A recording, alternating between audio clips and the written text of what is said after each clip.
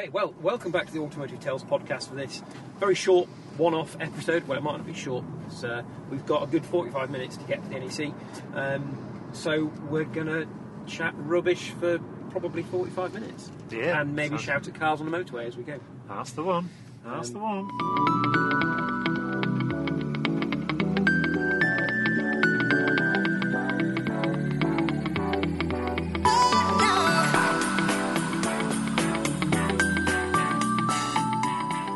So, Greg, we are in the car. We are heading to the NEC for this year's Classic Car Show. And so we decided we're going to do a podcast. We haven't done one for, crikey, over a year now. So we've a lot to catch up on. Yeah, just a tad. It's been quite a long burners. For those of you who have noticed in the continuity that I have now sported a beard. I have had 5 months away at Her Majesty's pleasure. Not criminally. Armed forces for my sins, so... I'm glad you clarified that. There's people like, he's been in prison for 5 months. No, 5 months in Romania, so if anybody's interested. But yeah, I now sport the fashionable beard. So, last time we did the podcast, we spent a bit of time talking about things that irritate us. And I know you're itching to have a rant. Because you've been driving a variety of different cars as pool cars and hire cars recently. So what's the first thing you want to really rant on? What's really annoyed you about these new cars? Well, for those of you who follow me on Twitter, Yorkshire CNG, you'll know that I'm starting doing some hire car one-liners. I'm working through a series of hire cars at the moment. All of them are about 6 to 12 months old. BMW, Volkswagen, MG being a couple that I've been through. But the biggest thing I've got at the moment that seems to have come to fruition, particularly amongst the German manufacturers, is touchscreen everything. Touchscreen on the steering wheel, touchscreen in the dash, all the controls touch.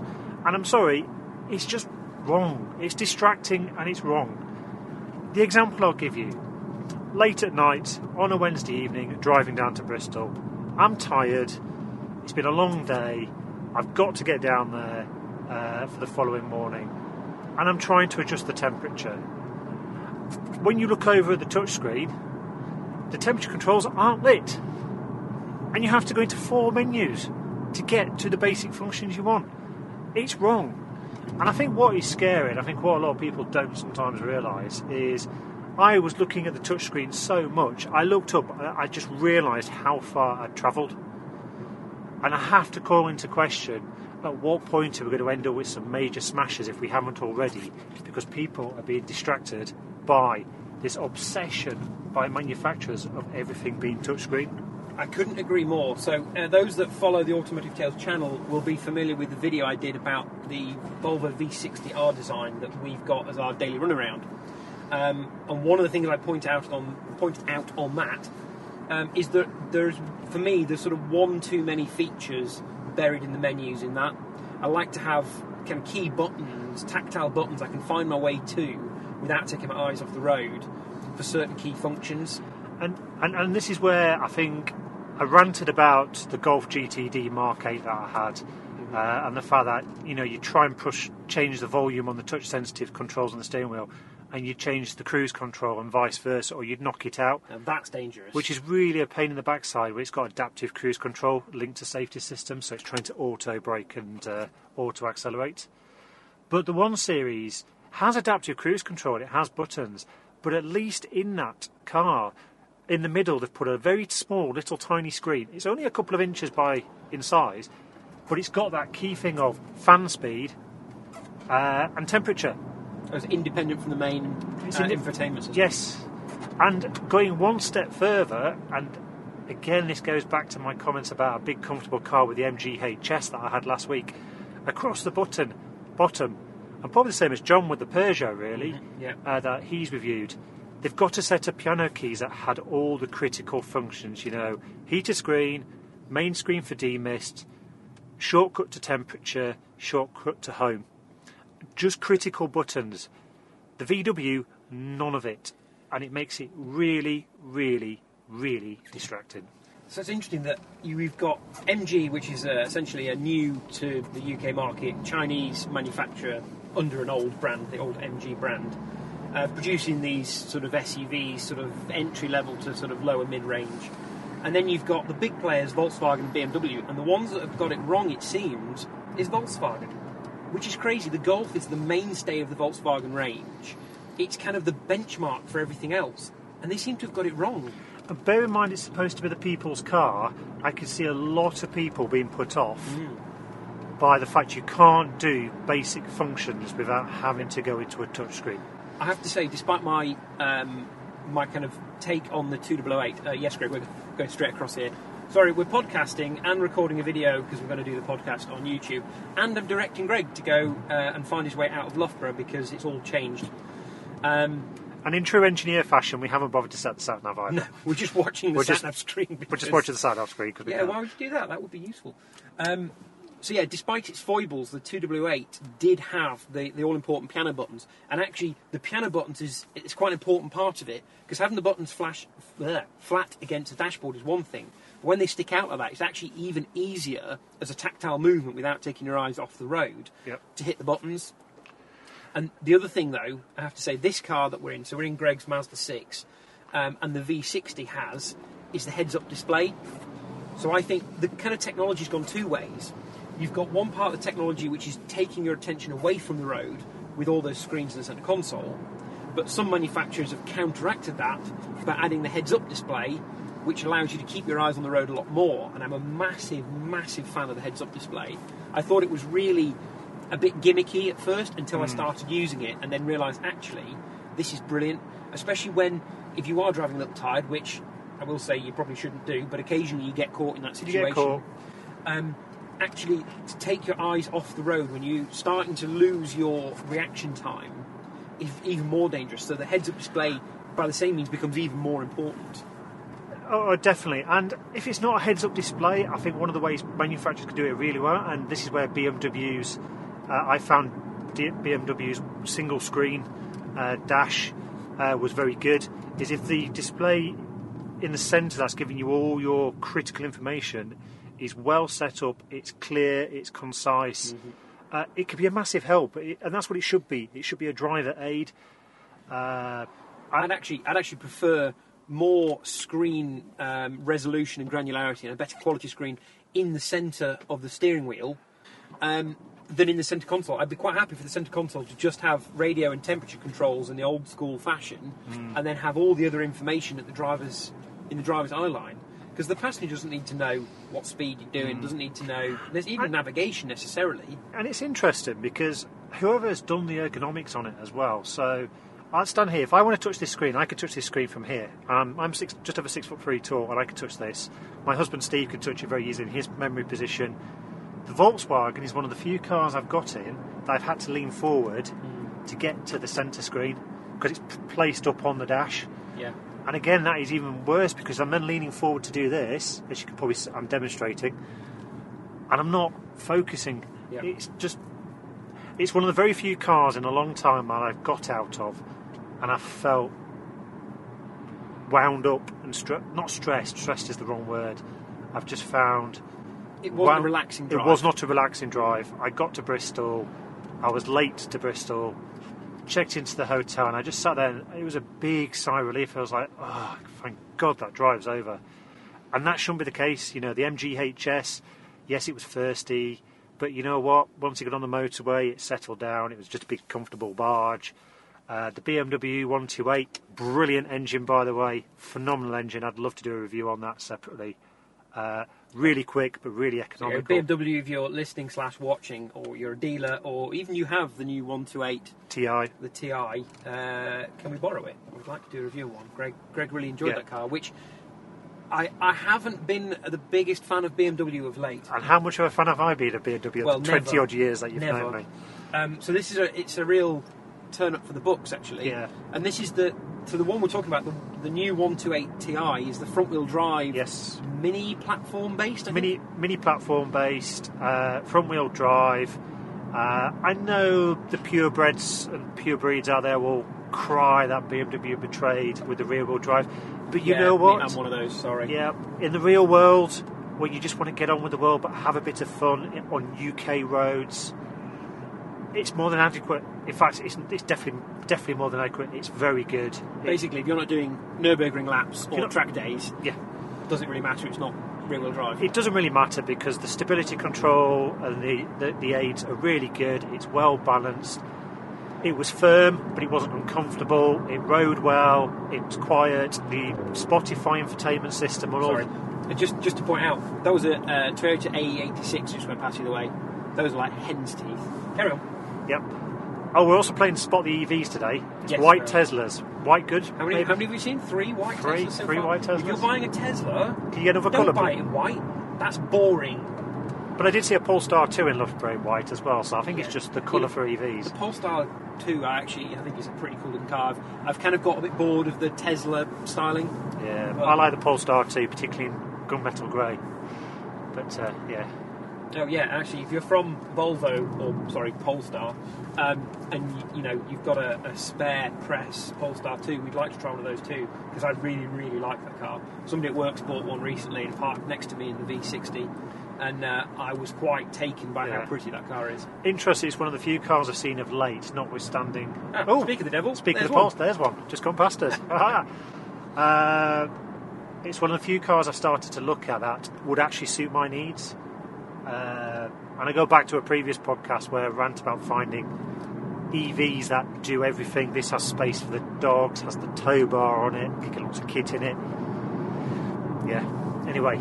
It's interesting. So while we're on the subject of EV, I'm going to kind of try and link those two segments because we got very distracted. We did. So we were talking a little bit about the cars you've had as hire cars. One of them was the new MG... HS. Thank you, that one. Which is sort of an SUV, and it's got a small turbocharged engine. Yep. And one of the things you were telling me that was most notable about it is how thirsty it is, how much petrol it uses. Yep. Which to most people might seem counterintuitive. It's a modern car, it's got a small engine, surely it should be economical. Whereas it's a bit of a misnomer, isn't it? And I go back to the 128 Ti and why I was so impressed with it. That's best part 245 brake horsepower, I believe. So quick. 0 to 60, I think it's about six and a half seconds. So, it's playful, plenty of power to overtake really quite quick. But on the motorway, that's 60, 70 miles an hour, obviously 70 miles an hour on cruise control. Obviously 70 miles an hour. Obviously 70 miles an hour. It was doing 48 to the gallon on the way home. And it never dropped below 41 to the gallon. You could get it down, indicated mid-30s if you were having a play. But the MG HS, despite being steady with it, despite having it in eco mode, I could not get from home to Bristol and back, which is about a 400-mile round trip, without having to fill up. I struggled to get it above 33 to the gallon. That's horrendous, isn't it? So I'm assuming both of these are petrol. Both of these petrol. And the MG, so we know that the BMW will be a 2-litre 4-cylinder, will it? 2-litre 4-cylinder turbo. The MG is a 1.5 4-cylinder turbo with about 160 brake horsepower. So actually what you've got is, 1/3 bigger capacity in the BMW and better, almost a third better fuel economy. It seems counterintuitive, but it's the Mazda model.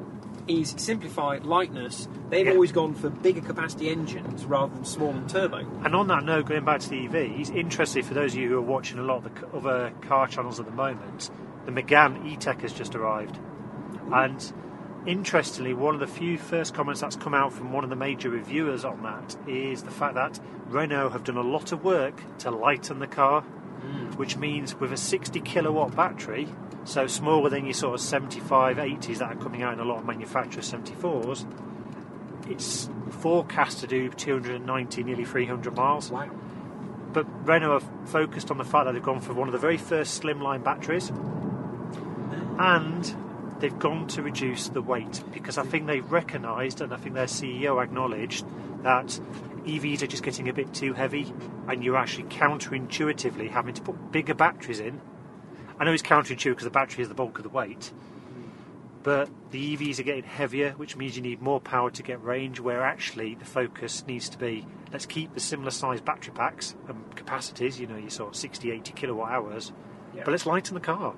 Absolutely. I mean, some of the electric cars are, weighing in well over 2 tonnes.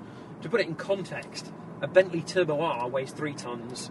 An early Silver Spirit is 2.3 tonnes. 2.3. So you're talking the weight of an early Rolls Royce, an 80s Rolls Royce, for your average runaround. think of the amount of wear on tyres and roads. Yeah. And this is where Renault done really well with the Zoe. I've got a neighbour who's got a ZE40 Zoe, and she regularly gets 250 miles, and that's only a 40 kilowatt hour battery. But it shows you the importance of weight and what it does to your performance. Yeah, absolutely. So, I mean, Colin Chapman would be turning in his grave.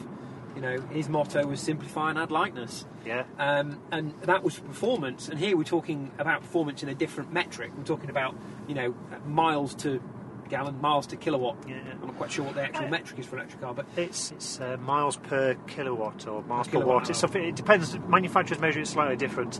Quite a lot of people in the general public tend to measure how many miles they're getting per kilowatt, because then you can do a very simplification of if you've got 40 kilowatts and you're getting 4 miles per kilowatt, that you can average. You know what? 4 times 40 is 160. So it's an interesting point here. We're trying to get our heads around the metrics and the terminology. You know, we're quite keen petrol heads and generally car people have no aversion to electric cars or hybrid cars, but we haven't managed to make that step into one. It just didn't make sense the last time we were buying a car. Yeah. And it's still all a little bit of a blur. It's becoming more popular and more common vernacular, but there is still a lot to learn, I think, about this new technology. And there's a whole culture change as well. I had this chat with my neighbour who has this. Stopped. Your car can't have broken down because the engine is still running. Well, get out of the middle of the road. But anyway, once John's had a little run there. Sorry, that's fine. But the big thing that people aren't getting either is how to use an EV. So I've got a friend of mine who has a plug-in hybrid. She's got it as a company car. She gets 38 miles out of the battery. And she's actually said what she's learned just having 38 miles of battery in her BMW 2 Series, I think it is that she can go to work and do 95% of what she needs on 38 miles. That's incredible, isn't it? And she just plugs it in when she gets home. She says it takes me 10 seconds to plug it in. So actually, Mazda's philosophy for the MX-30, where everybody's slated it not having a huge amount of miles, Mazda did say at the time, most people don't need that day to day. You kind of lulled into this false insecurity that you need maximum range. That's actually the reason we didn't go electric last time. Range said we need 250 miles minimum. However, that is not being held by the UK's... Oh, you stupid driver. That was so damn... Well, put that on the camera, you can see why we were swearing. There was plenty of space, and then the driver waited until we were really close and then pulled out. Yeah. I hate stupid drivers, use your eyes. I was about to say a BMW driver, but that might be slated BMW drivers, so woosah. I thought we were going to have a crash on camera. I mean, that would have made great YouTube footage. Would have made a good job for the insurance company, though, wouldn't it? No, probably not. Going back to your point you were saying about Mrs. Automotive and Tails, Miss Rach, the big thing I have seen, though, interestingly, as part of my travels up and down the country, is when I've been stopping at services, I've been looking at charging ability, and there is a bit of truth behind what a lot of the reports are saying, that the charging infrastructure is just not good enough. Now, Tesla have just opened up their network to all manufacturers, so I heard this yesterday. Hopefully that will be a big step forward and will start to prove that most people could cope with a 250 mile range and just charge up for longer journeys if they can get, pop in for a coffee, 20 minutes charge, off you go. And it's interesting you should say that. So we're part of a village association.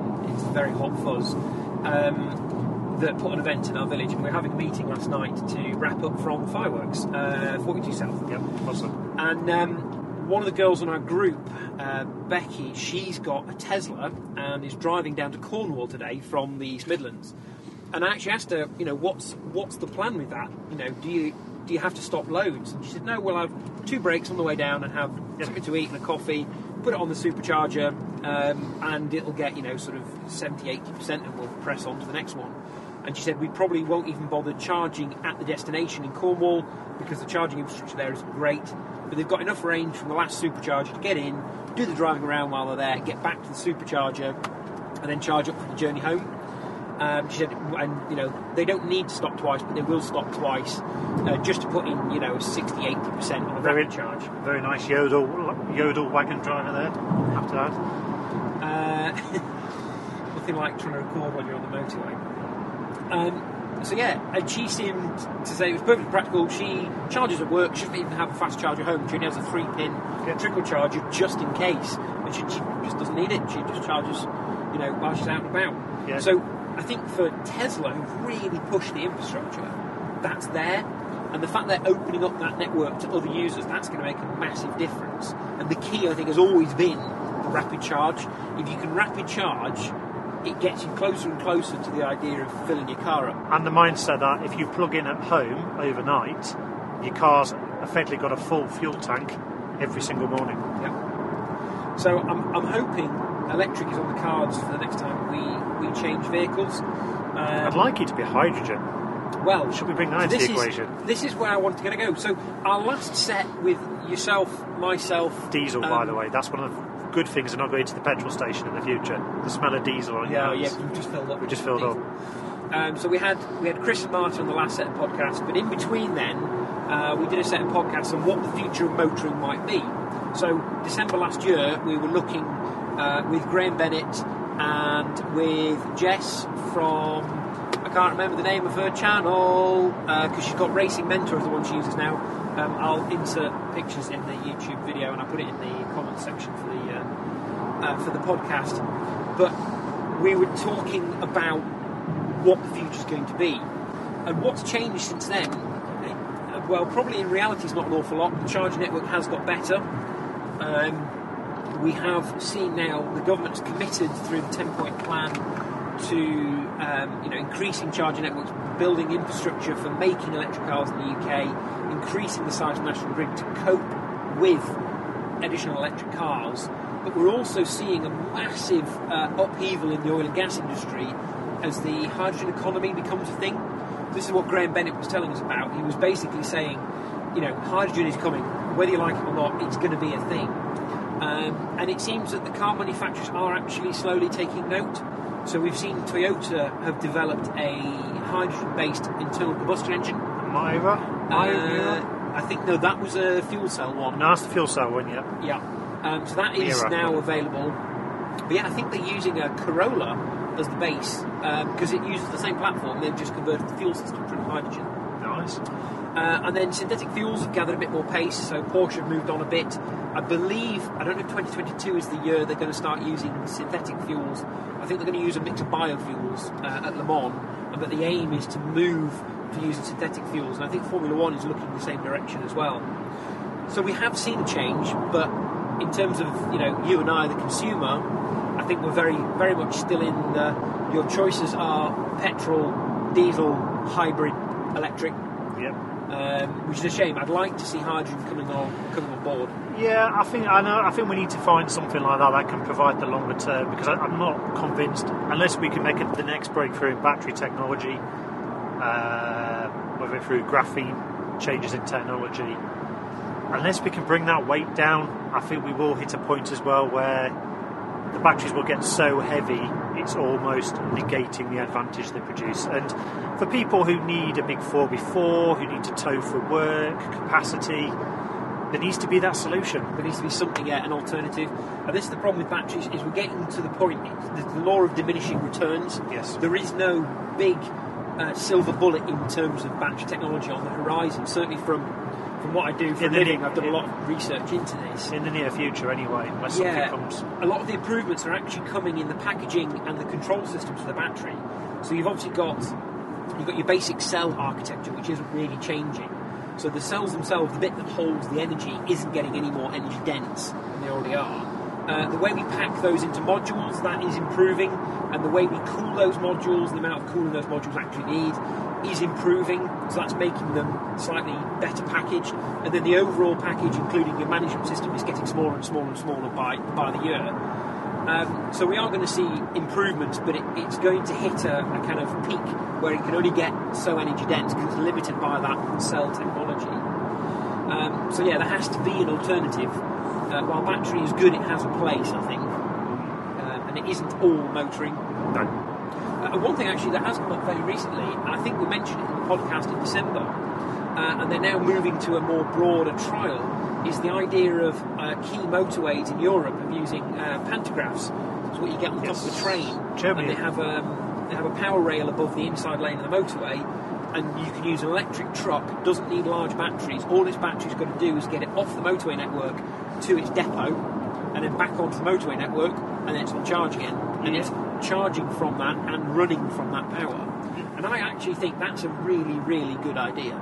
It's a good idea, but I think the fundamental changes and the amount of money to change something like the Autobahn network, because obviously that's being trialled in Germany at the moment, or has just finished a trial there, is significant. Yeah, it's an infrastructure cost. And this is where, again, just see, we've got a Kona coming past us. Hyundai Kona. Is it an electric one? I'm not sure if it's an EV one, no? No, I think it's No, it's petrol. Damn. Chunks.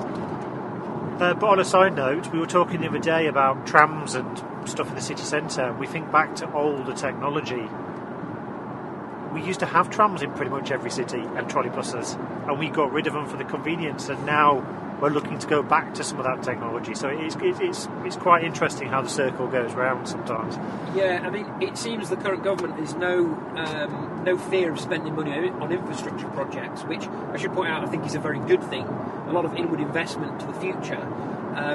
But whatever we do with transport, there needs to be an infrastructure. We can't just rely on the manufacturers to solve the problem. We need to give the infrastructure to go with it.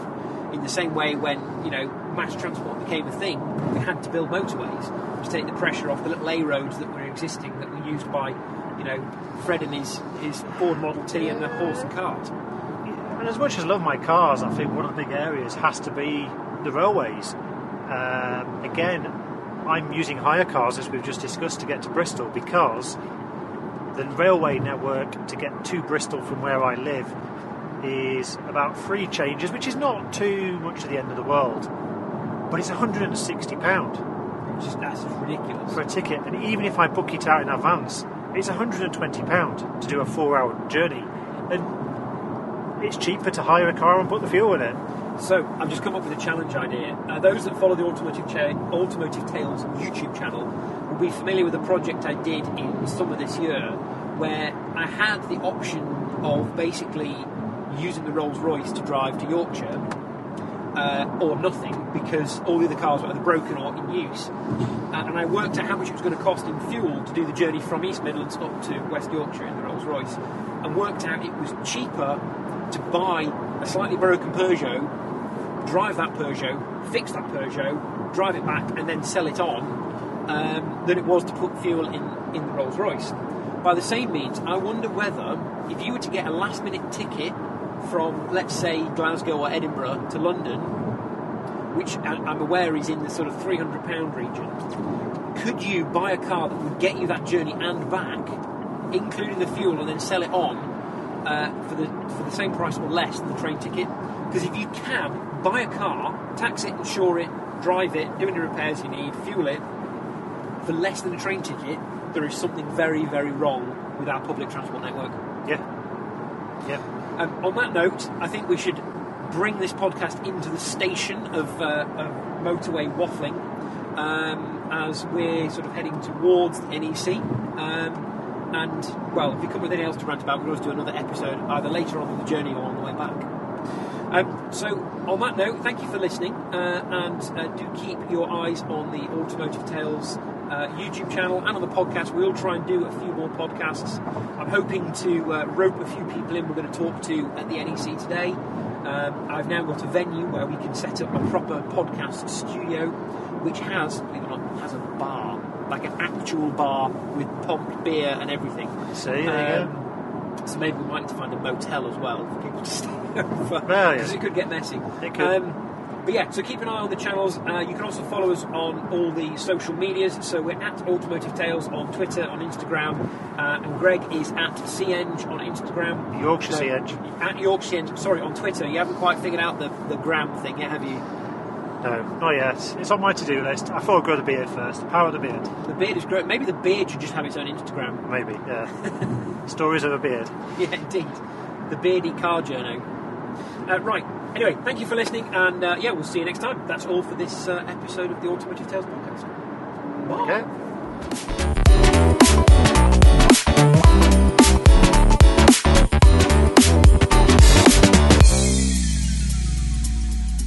Don't forget to like, comment, share, and subscribe.